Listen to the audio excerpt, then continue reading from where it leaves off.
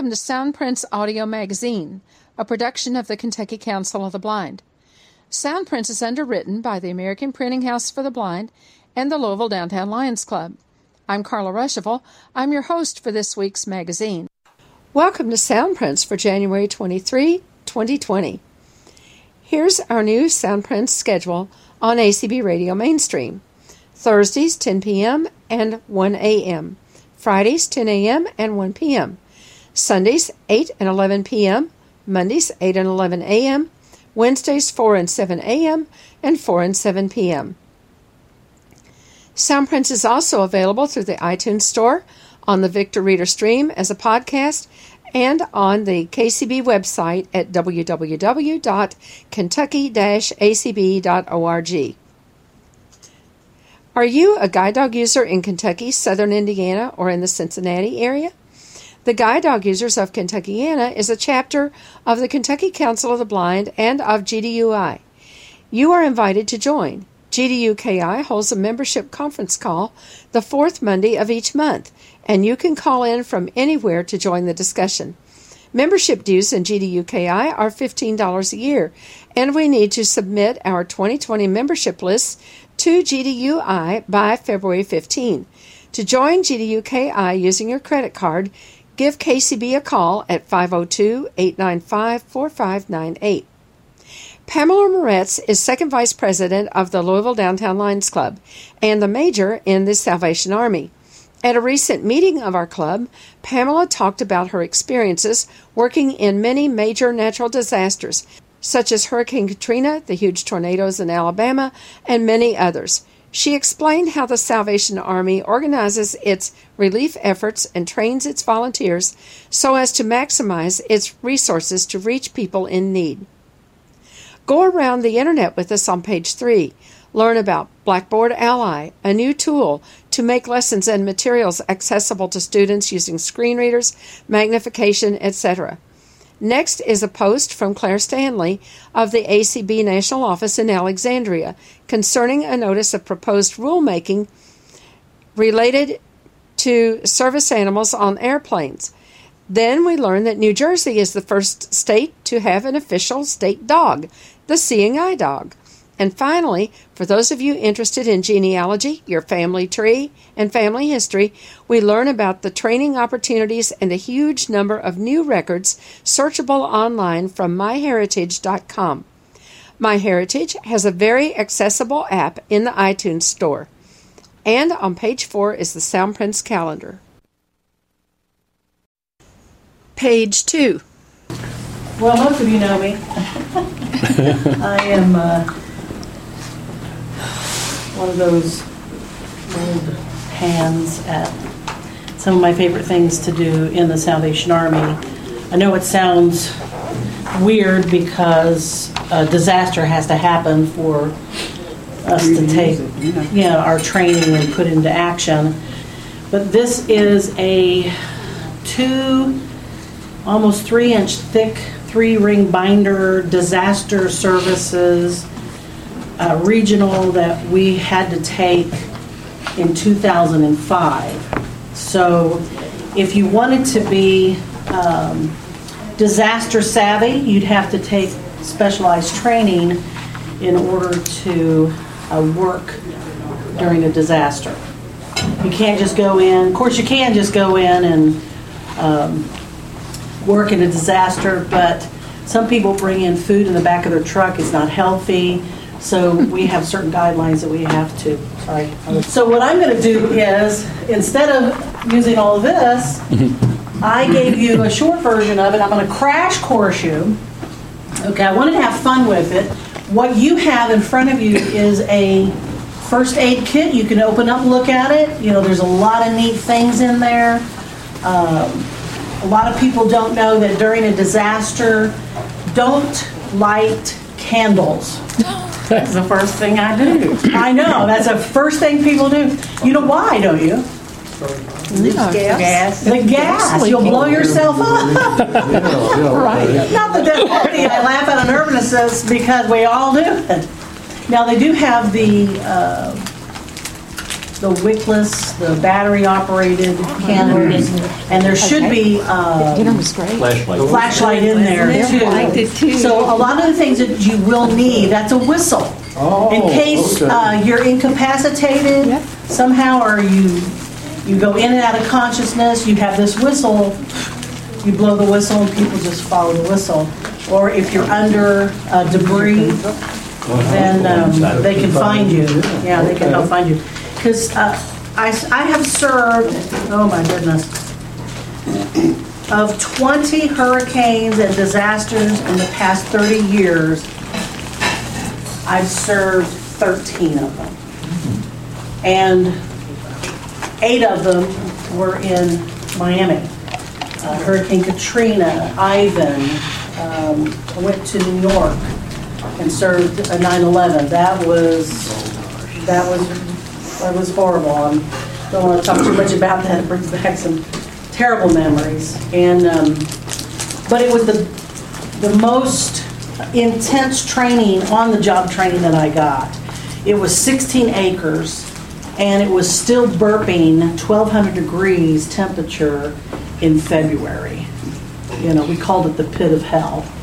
And I remember walking around the 16 acres with my sunglasses on, just crying, just weeping, because you could just feel the oppression of all the people that lost their loved ones. And I was the volunteer coordinator, and my responsibility was, of course, to bring the volunteers in, get them trained real quick, give them a position to serve at Ground Zero, and then I had my Gator, my four-wheeler, where I would take the chief, the fire chief, bless his heart. He had 2 sons, one policeman, and one a firefighter, and he had his, what they call the fireman's claw, and he was digging his legs, his feet, ankles were swollen so bad because he just would not go home. I'm not going home until I find my son. And I had to take him down into, they called it the $1 million ramp, because it cost $1 million to build this ramp so that the heavy equipment could get down there and dig. And when they found a finger, they would stop everything. The flags would come out, and in a processional up this big ramp, they would all hold their hands over their heart, and they would drop their head and just meditate until they left out of view. And it was just one of the most profound on-the-job training that I ever got to experience. And I'm grateful for it, but I took away some gory memories, and sometimes I still dream and I see things, but it's not post-traumatic stress or anything. It's just, it reminds me how grateful I am for the Salvation Army and American Red Cross and other companies and organizations that are willing to step up to the plate and get down there and help people that can't help themselves. And I wanted to take the time to train you on the way the Salvation Army does it. And I want to have a little bit of fun doing it. So since we have a Lion president, she's going to be the IC person. So there you go. You get to wear this. What's IC stand for? We're gonna learn all of that. Okay. Incident commander. So we put it through here and then through the hole on that side. There you go. So this side. There you go. On that side. Going down here. This goes my head back. Yeah, that goes over your head. There you go. That's my head. All right, there you go. Commander. All right, you're the incident commander. Instantly. So in your booklet, your pamphlet, so this booklet right here, we're going to learn what an incident command system is. I'm not going to go through everything because it talks about shapes and doing exercises. We really don't have time for all that. What is ICS? Yes. A management system. A system of doing things. Yeah, the Incident Command System, ICS, is a management tool used to command, control, and coordinate disaster relief operations. So you're the person in charge. So we can't have 2 heads, because 2 heads is what? A monster. So you have to have somebody that is disaster savvy, they know what they're doing, they know how to orchestrate what we call a flow chart. And so when a disaster hits, the first thing that happens is the person that's nearest the disaster does an assessment. So this impact assessment, they go and they review and look to see how bad it is. They take pictures, unless there are dead bodies, it'll be kind of harsh. They're not allowed to take pictures out of respect to the deceased and their family. So they bring back a report, and it looks like this, impact assessment. What we need, the address, phone numbers, do we need a canteen? Just the specifics on how bad it is. Is there water bursting out of the street? Are there homes in the middle of the street? What exactly is going on? And then we call back to divisional headquarters, which the person, the director of disaster, will call the volunteers in the field, those that have training, and say, hey, can you help with this disaster in Louisville, Kentucky? The bridge broke, everybody's in the Ohio River, or whatever. You know, you got to be able to swim, and do you have equipment and a winch? I mean, I'm just making this up. It never happens. So that's the first thing that happens. We're the first to arrive and the last to leave. And we don't go anywhere where we're not welcome. Meaning, when the police are there, they're usually the first responders are there, they know us. And that's why we wear, the red. This looks dirty. It is my EMT bag, but it's been cleaned. I must be a mild hoarder because I can't get rid of it. There's a lot of memories in here. It's been all over the place. Wow. So not all of us are CPR instructors. Not all of us know how to do CPR. But I wanted to take a moment and show you a technique. I need somebody that's willing to lay on the floor. Can I get somebody to lay on the floor? The first thing you do in something like this is, if you have glasses, are you okay? Don't say no. Go there. Are you okay? I saw you drop down on the floor. Hello? Hello? My name is Pam Moretz, and I'm here to help you. Do you need help? They're not responding. So the next thing you do is you take your glasses or the back of your hand, because it's the most sensitive part of your body. You put it up to his nose. He's breathing, okay? But he's not conscious. Now, if I put my glasses up there and they steam up, that's another way you can do it, okay? So now, he's not conscious. He might act like he's throwing up or something like that. So what you need to do, it doesn't matter really what side, but I'm going to handle you a little bit. I'm going to move your knee up, okay? I'm going to put your forearm on the back of your cheek, and then I'm going to roll you over like a kickstand. You have just saved that person's life, because if they throw up, they're going to inhale that and get asphyxiated. When you see somebody, now it's called implied consent. If you see somebody that's in a disaster, they got injured, if there's broken bones, blood, they're unconscious, and you introduce yourself and you try to scream and scare them, because if they have that knee-jerk reaction, then they're conscious. But if they're not talking, they're not looking, then chances are, that they're in a serious condition. So the law covers you by implied consent under the Good Samaritan law. So you cannot touch them until you give permission from them. They've got to get you that permission. But if they're not conscious to do so, the implied consent is that you can help them. You do have a choice not to help them. You don't have to help them. You could walk away. But if an onlooker sees that you were a witness to it and you didn't do something, be in trouble then you can be in real trouble. because you didn't render aid. That's right, you didn't render aid. Yeah. So those are some things that we've learned here recently. They took away the resuscitation, 32 breaths. So now it, because of AIDS and people are, it's a bloodborne disease. You can't get it, other than through blood contact.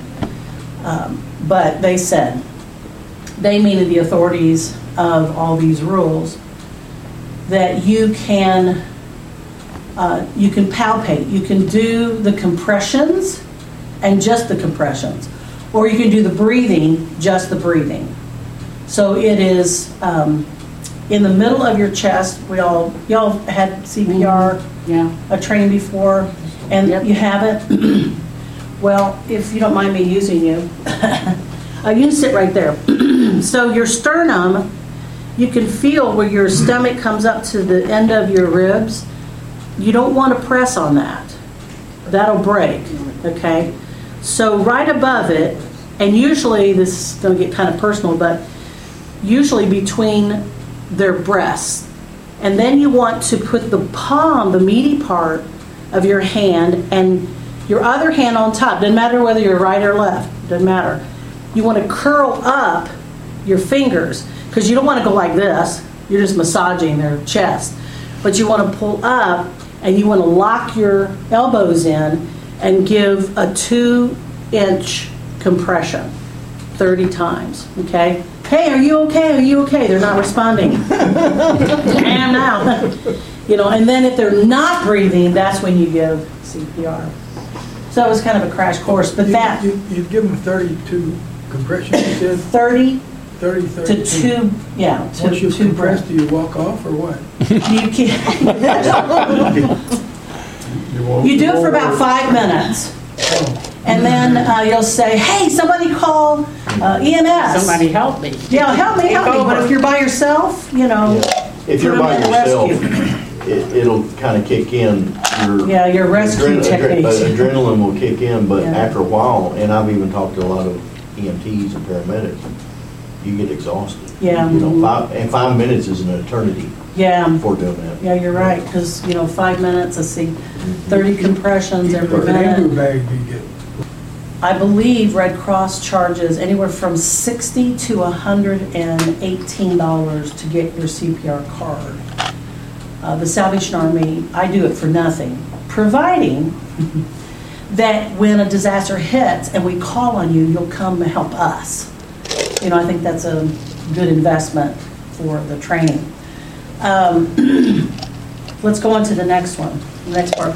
The system is effective regardless of the size, the type of complexity of the event, and may expand or contract according to the needs of the operation. ICS, instead of saying the incident command system or center, we just say ICS. So when we see that, that's what that is. Is used by government agencies, volunteer organizations, and the private sector. In addition to disaster, ICS may also be used to manage planned or non-emergency events, like, I don't know, stampedes, people that get run over because of mayhem, people freak out at games, Plane crash? plane crashes, fire, there's Australia had a fire, Hawaii had all those disasters. Sure, I'll go to Hawaii. Pick me, I go. But even train derailments, anything that the city or the sheriff says, hey, Salvation Army, can you come feed the police and the firefighters because they're exhausted. So that's one of the things that we do mostly is the food and hydration centers. But we do have teams that are chain gangs and we help, but that takes special training. So we're going to fast forward here. On the flow chart, which is on the next page, you're going to see down on the 4th page, the bottom left-hand corner, this is what we call a flow chart. Now, a lot of times, I'm going to walk around, we we meaning the Salvation Army, have a disaster within the disaster. Because everybody wants to take charge. Everybody wants to be the incident commander. Right. Yeah. or some of them don't want it all. But with training and experience, we are very meticulous on who we pick and choose. So look at the bottom left-hand corner. I'm going to read it here for Adam and Carla. So the incident commander, of course, is in charge. Then we have operations. And operations manages all direct services activities such as mass feedings and case management. And then you may be chosen to volunteer as logistics chief.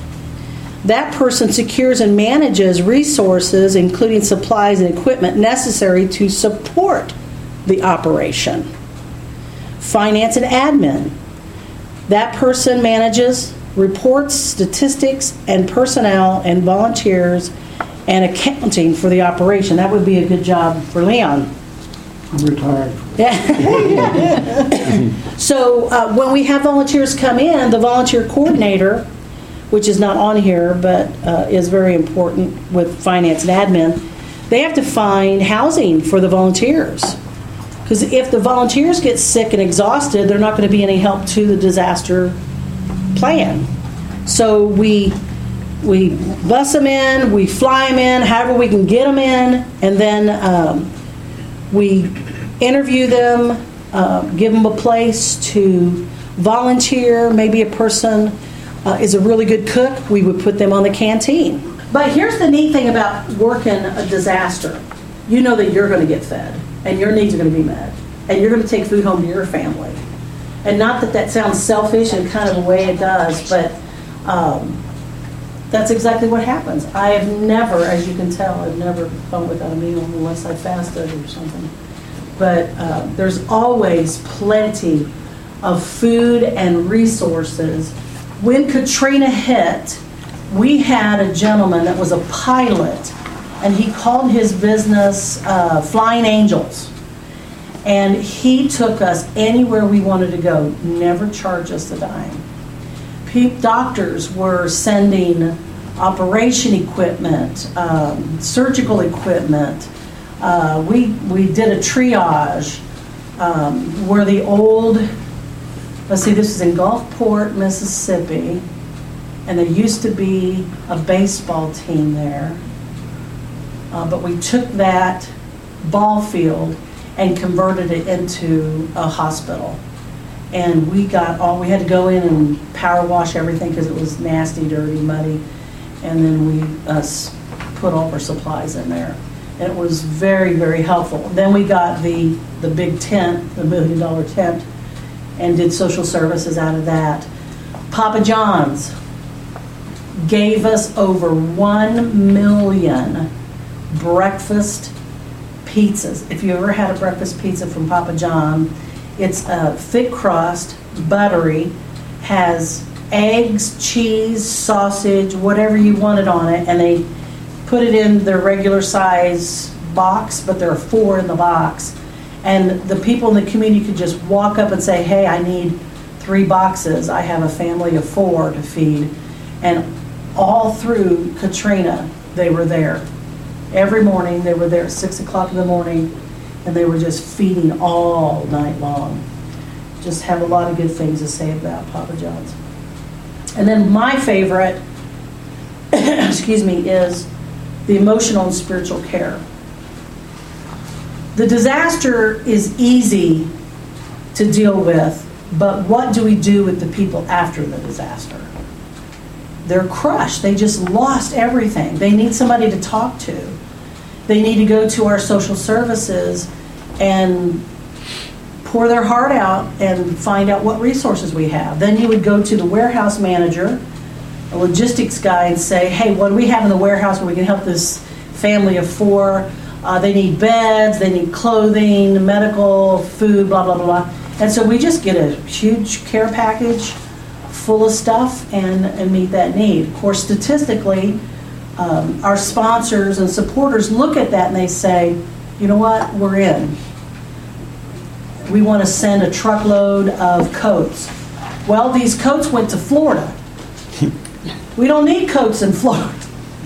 So it's easier just to send money, because then we can use that for the things that are specific that we really do need. Never underestimate. Now, on the beginning of this, it says most hurricanes hit in Florida first. Don't let that fool you. Always have a plan. So this is what it looked like during the tornado in Tuscaloosa, Alabama. And I'm just going to explain this one. I'll pass it around if you want to. But it is a picture of Highway 354 in Tuscaloosa, and the Salvation Army's in the background, and it shows the tornado. I don't know if you can see it. There's the tornado. 5 miles wide. It peels off the ceiling of the Salvation Army like a can. And you can see there's debris in the street. And these are all cars flipped over in the ravine. And see that van right there? There's a person trapped underneath the van. And it was horrible. It was just awful. Just when I thought 9/11 was bad. You're there. So when you volunteer with the Salvation Army, you are worth, to us, $14.75 an hour. If we could pay someone to volunteer to do all that needs to be done during a disaster, whether it be your operations, your logistics chief, your admin finance, your volunteer coordinator, or the incident commander, you are saving us $14.75 an hour. So, any questions on that? Yes, sir. You're talking about needing the water. Does Salvation Army participate with Anheuser-Busch when they stop their operations and change from beer to water? That's a good question, because they did. One year, they gave us cases and cases and cases of Budweiser canned goods, and we thought it was beer. But what they did is they stopped the operation and filled them with water and gave them to us. But can you imagine a pastor drinking out of it's water? It really is? Yeah, sure, okay, that's your story. This is an old book bag. Don't throw them away. Clean them up and use them as your disaster preparedness.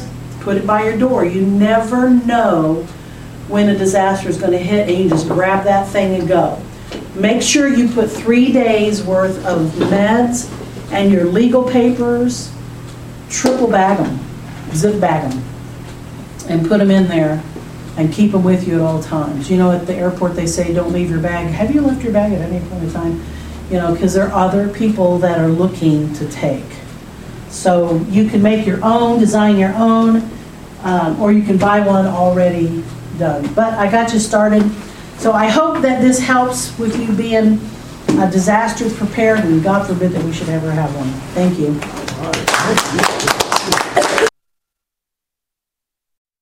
Page 3, Around the Internet. Here are several items that have been posted within the last week. The first is entitled Blackboard Ally Accessibility Tool from the University of Arkansas Newswire, January 21, 2020. A new accessibility tool called Blackboard Ally is now available inside all Blackboard Learn courses. This new built-in tool guides instructors through the process of creating and making course content more inclusive and accessible for all students. Ally automatically checks course content and files in Blackboard for common accessibility issues such as missing alt text or headers. It also looks for content that is not formatted for screen readers. Ally offers feedback on how to improve content accessibility and creates alternative formats such as audio files, electronic braille, and screen-readable PDFs. This tool also improves readability for mobile devices and tablets. The next item is entitled Notice of Proposed Rulemaking Regarding Service Animals on Airplanes. And this is posted by Claire Stanley on ACB Leadership. Hello, ACB members and friends. As I'm sure many of you have already heard, the Federal Aviation Commission, FAA, has just put out a notice of proposed rulemaking, NPRM, concerning bringing service animals on airplanes. Most of us know that in past years, airlines have put into place frustrating and illegal policies on what we have to do before we can bring our guide dogs onto planes. Our national office has done a lot of work to explain the negative repercussions of such policies. The FAA has also addressed this policy and put out a favorable final statement in the summer of 2019.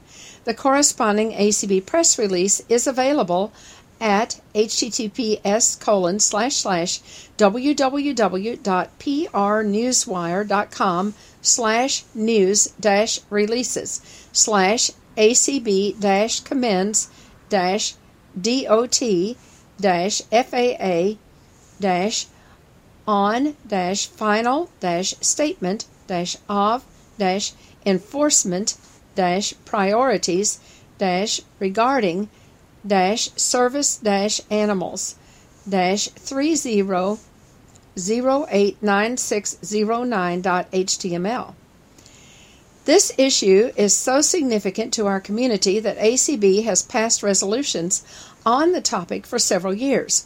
These resolutions are available at 2013-05. The link is acb.org/resolutions2013. 2014-01 is at acb.org/resolutions2014. 2016.14 is available at acb.org/resolutions2016.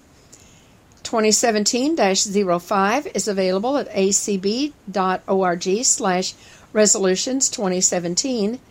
2018-10 is available at acb.org/resolutions2018. Today, the FAA announced an NPRM to get feedback from Americans on what federal regulations on bringing service animals on planes should look like.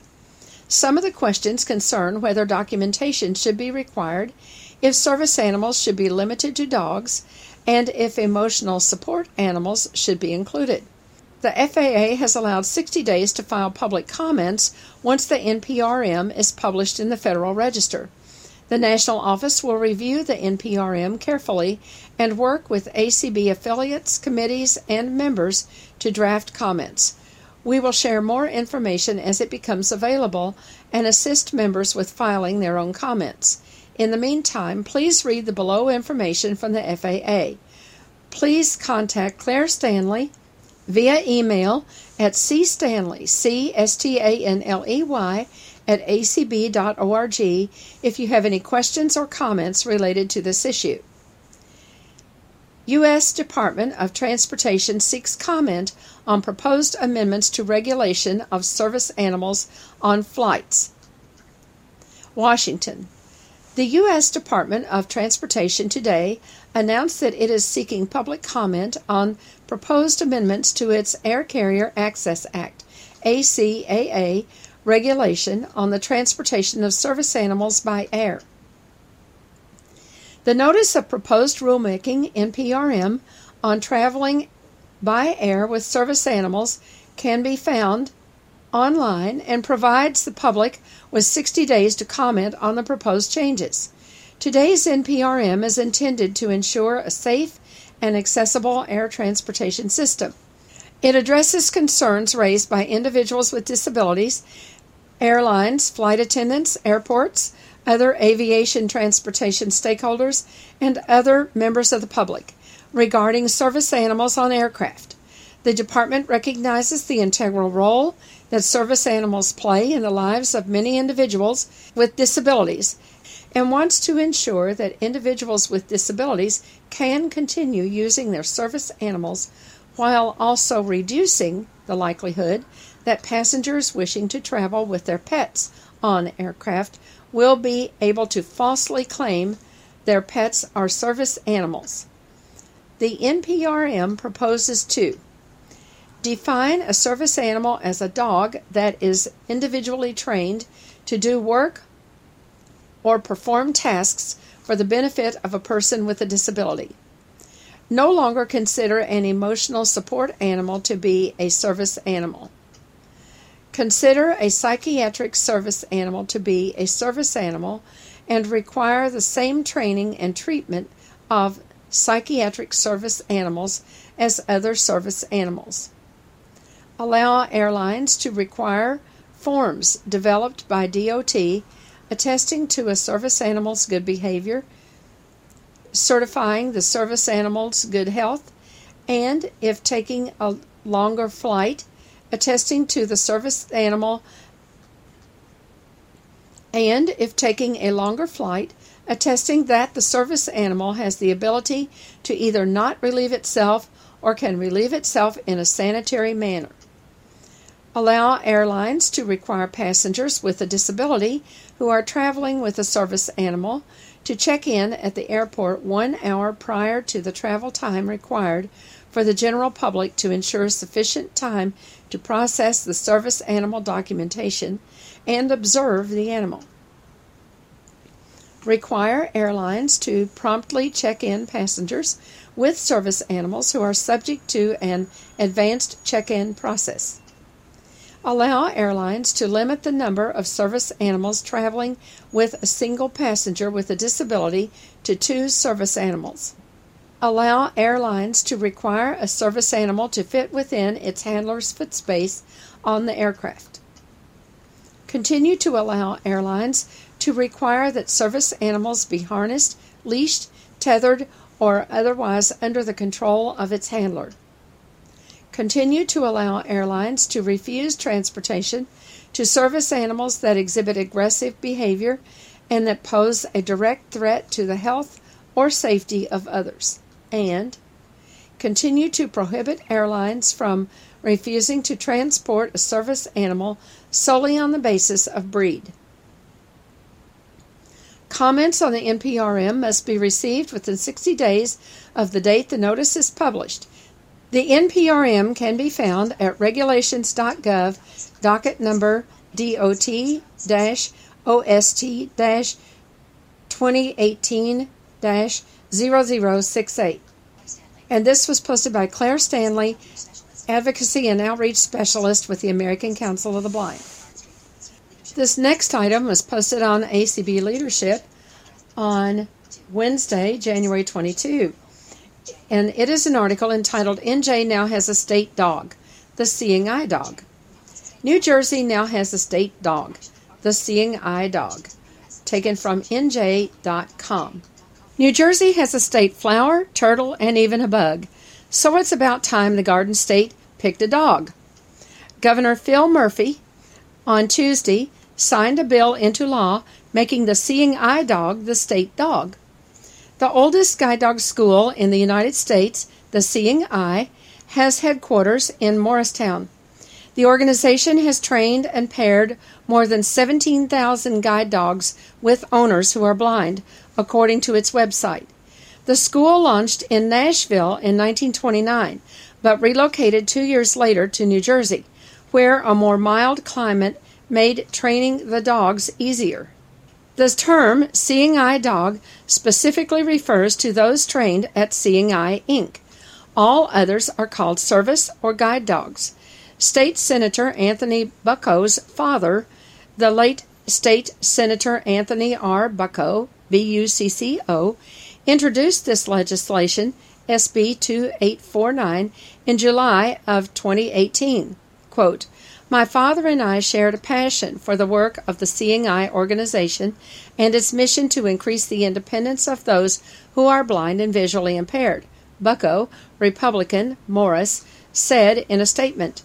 "This was one of the last bills that we worked on together prior to his passing. I couldn't think of a more fitting tribute to my father than the signing of this legislation, which encapsulates his deeply held belief that everyone deserves the opportunity to live with dignity and respect." End of quote. The state Senate passed it 37-0 and the state Assembly 73-0 earlier this month. And finally, many visually impaired people are interested in genealogy and family history as a hobby. The following year in review was received from the MyHeritage website, and we thought you might be interested in the vast amount of information that is growing every day for people who are interested in genealogy. The subtitle on this message is 821 Million New Records, 2020 Webinar Series, and more. Year in Review. Wrapping up a fantastic 2019. 2019 has been a fantastic year at MyHeritage, and we're delighted to share with you some of the major highlights and updates from the year. Historical records. New historical records added.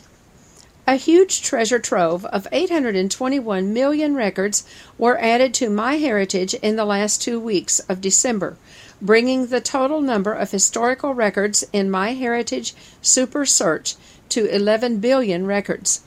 This update focuses on historical books and scholarly articles published in the U.S. and around the globe, and also introduces birth and marriage records from Germany, a large military death index from France, and many U.S. newspaper collections.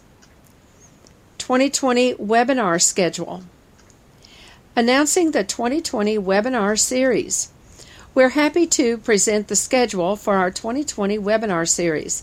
The webinars cover interesting topics in genealogy and DNA presented by expert speakers, offered on our Legacy Family Tree webinars platform and led by venerable host Jeff Rasmussen. The schedule includes sessions on how to make the most of MyHeritage. Registration is now open, and so go in and pick your favorite areas for broadening your horizons. Dr. Phil. Dr. Phil learns more about his family history with MyHeritage. We returned to the Dr. Phil Show to share with this well-known TV persona information about his family's past. Dr. Phil was fascinated by new details about his family history. I Am Migration. I Am Migration, in partnership with MyHeritage, produced a unique documentary film that celebrates diversity in the United States. As a protagonist, Paola Baldian travels across the country. She uses hundreds of DNA tests to reveal the range of cultures that come together to make the United States a vibrant mosaic of people. The fascinating documentary is available for free in English and Spanish. Education tutorials. Explore new content in the knowledge base. Since launching our new knowledge base, MyHeritage Education, in September of 2019, we've added 845 content items to enrich your understanding of our tools and technologies, genealogy research, and DNA testing, completely free. There are new video tutorials to learn how to take full advantage of this fantastic resource. Webinar playback. An introduction to the science of DNA testing. Whether you've already taken a DNA test or are contemplating taking one, this presentation by our DNA product manager, Rand Snir, R-A-N-S-N-I-R, provides a useful overview. Learn how DNA is passed down through generations, how and why individuals have shared DNA segments, and how ethnicity estimates are computed. Male pattern baldness. The bald truth on how baldness is inherited. Is there any truth to the claim that baldness is inherited from the mother's father? Learn more about the genetic aspects involved, as well as other factors that play a part in predicting whether a man will develop male pattern baldness. User story. DNA upload reveals father and half-sisters. Ray Robinson grew up with her biological mother, but never knew her biological father. Ray searched for her paternal family for 31 years.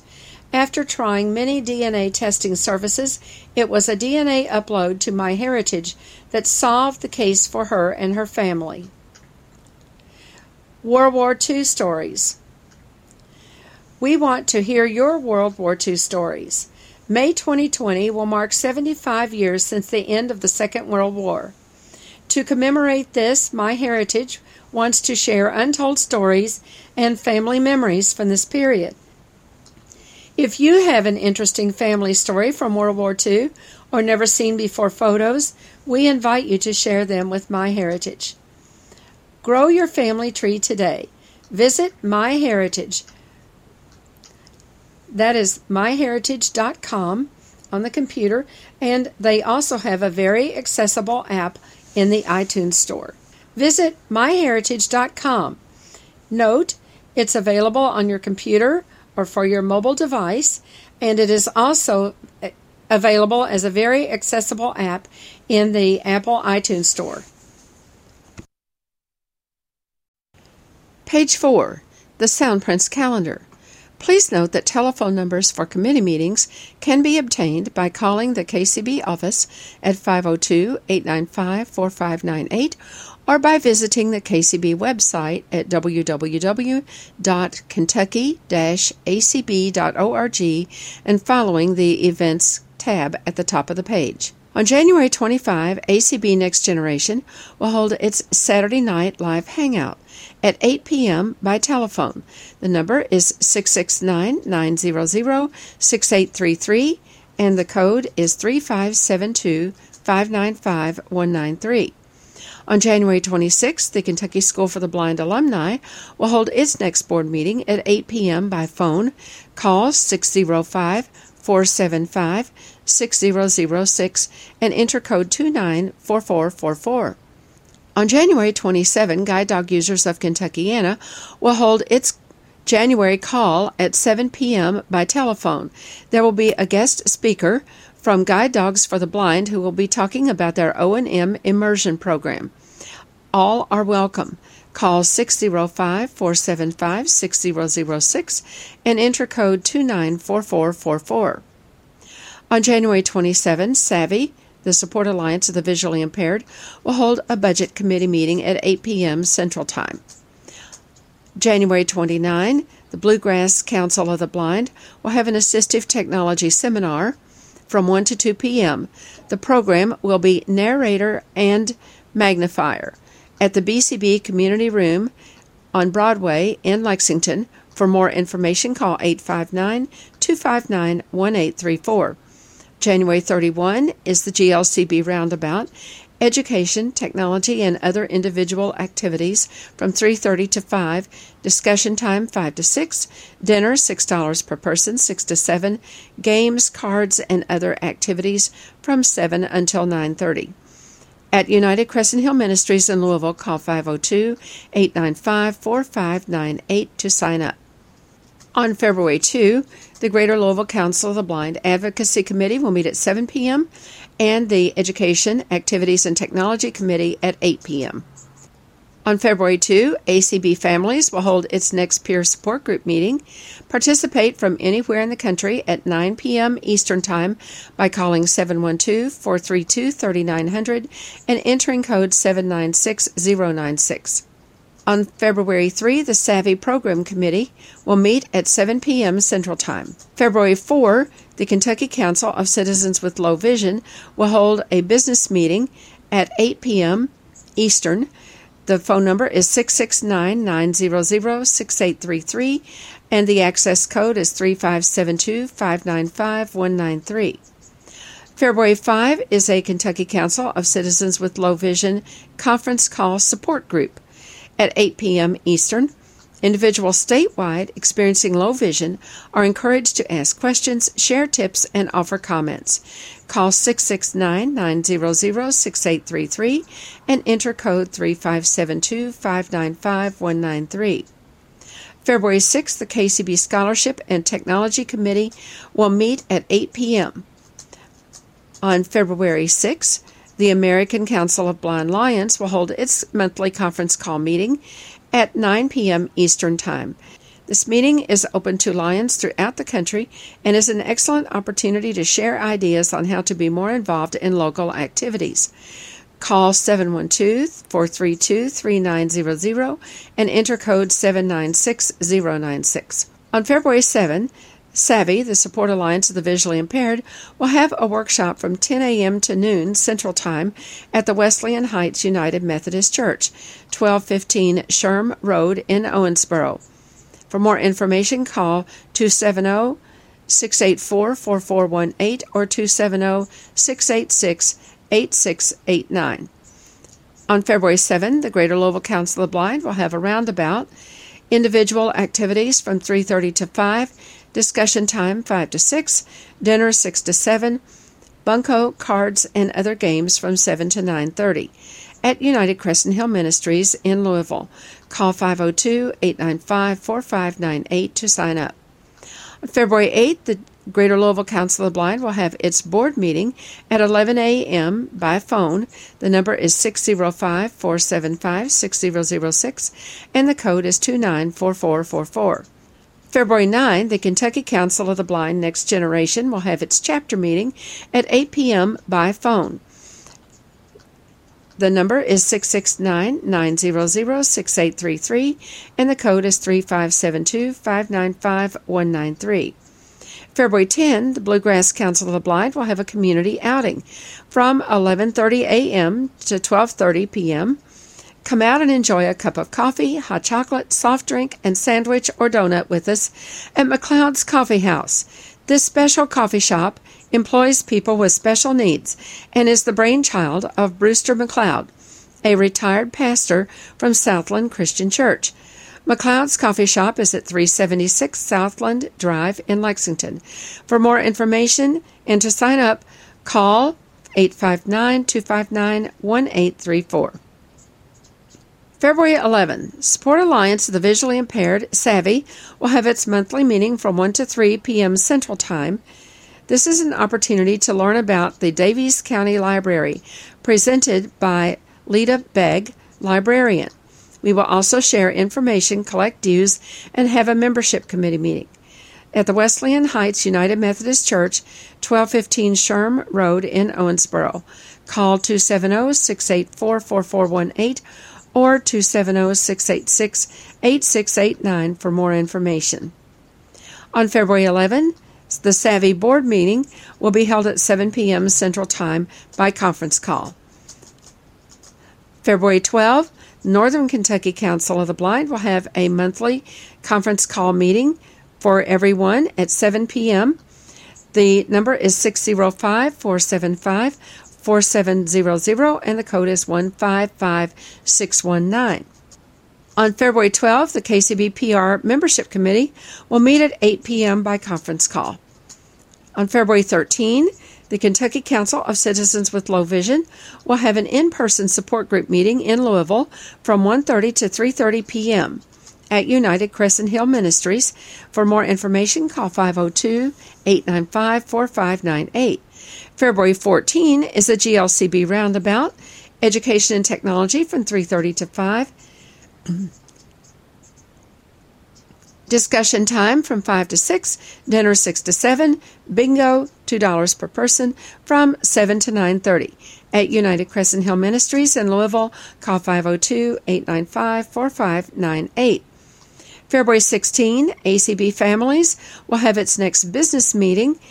This is a nationwide call for anyone interested in families at 9 p.m.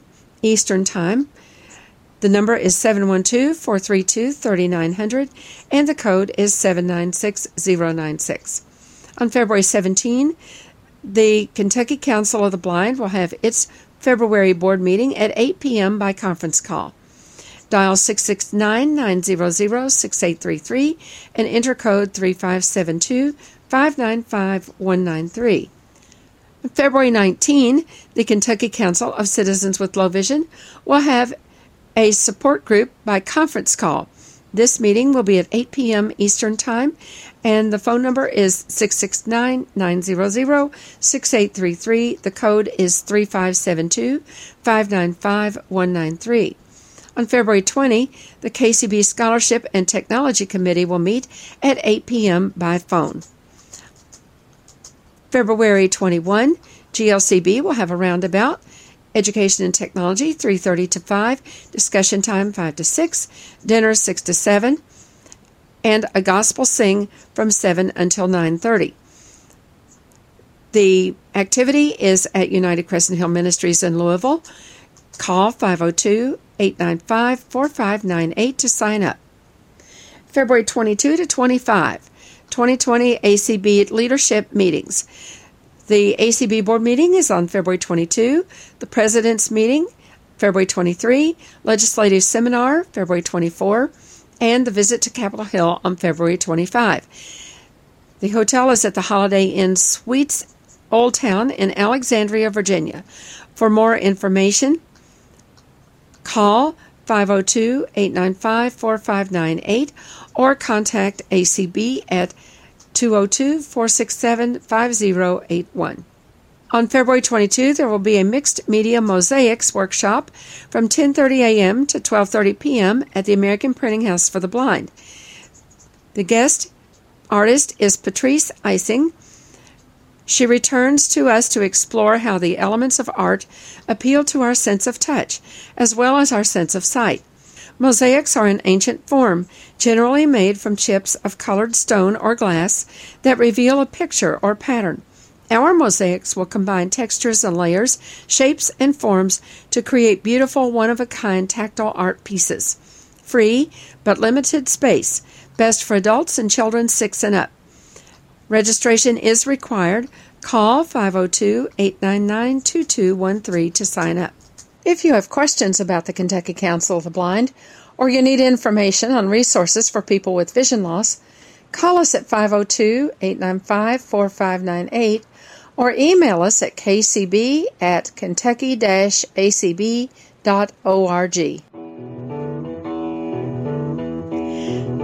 Soundprints is a production of the Kentucky Council of the Blind and is heard each week on ACB Radio Mainstream at acbradio.org, Central Kentucky Radio I at radioi.org, and the KCB website at www.kentucky-acb.org. Complete schedule information is also available on the website. Soundprints is underwritten by the Louisville Downtown Lions Club and by the American Printing House for the Blind.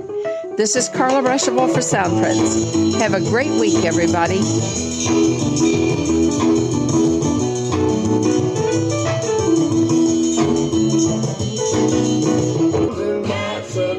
Well, that's enough, yeah.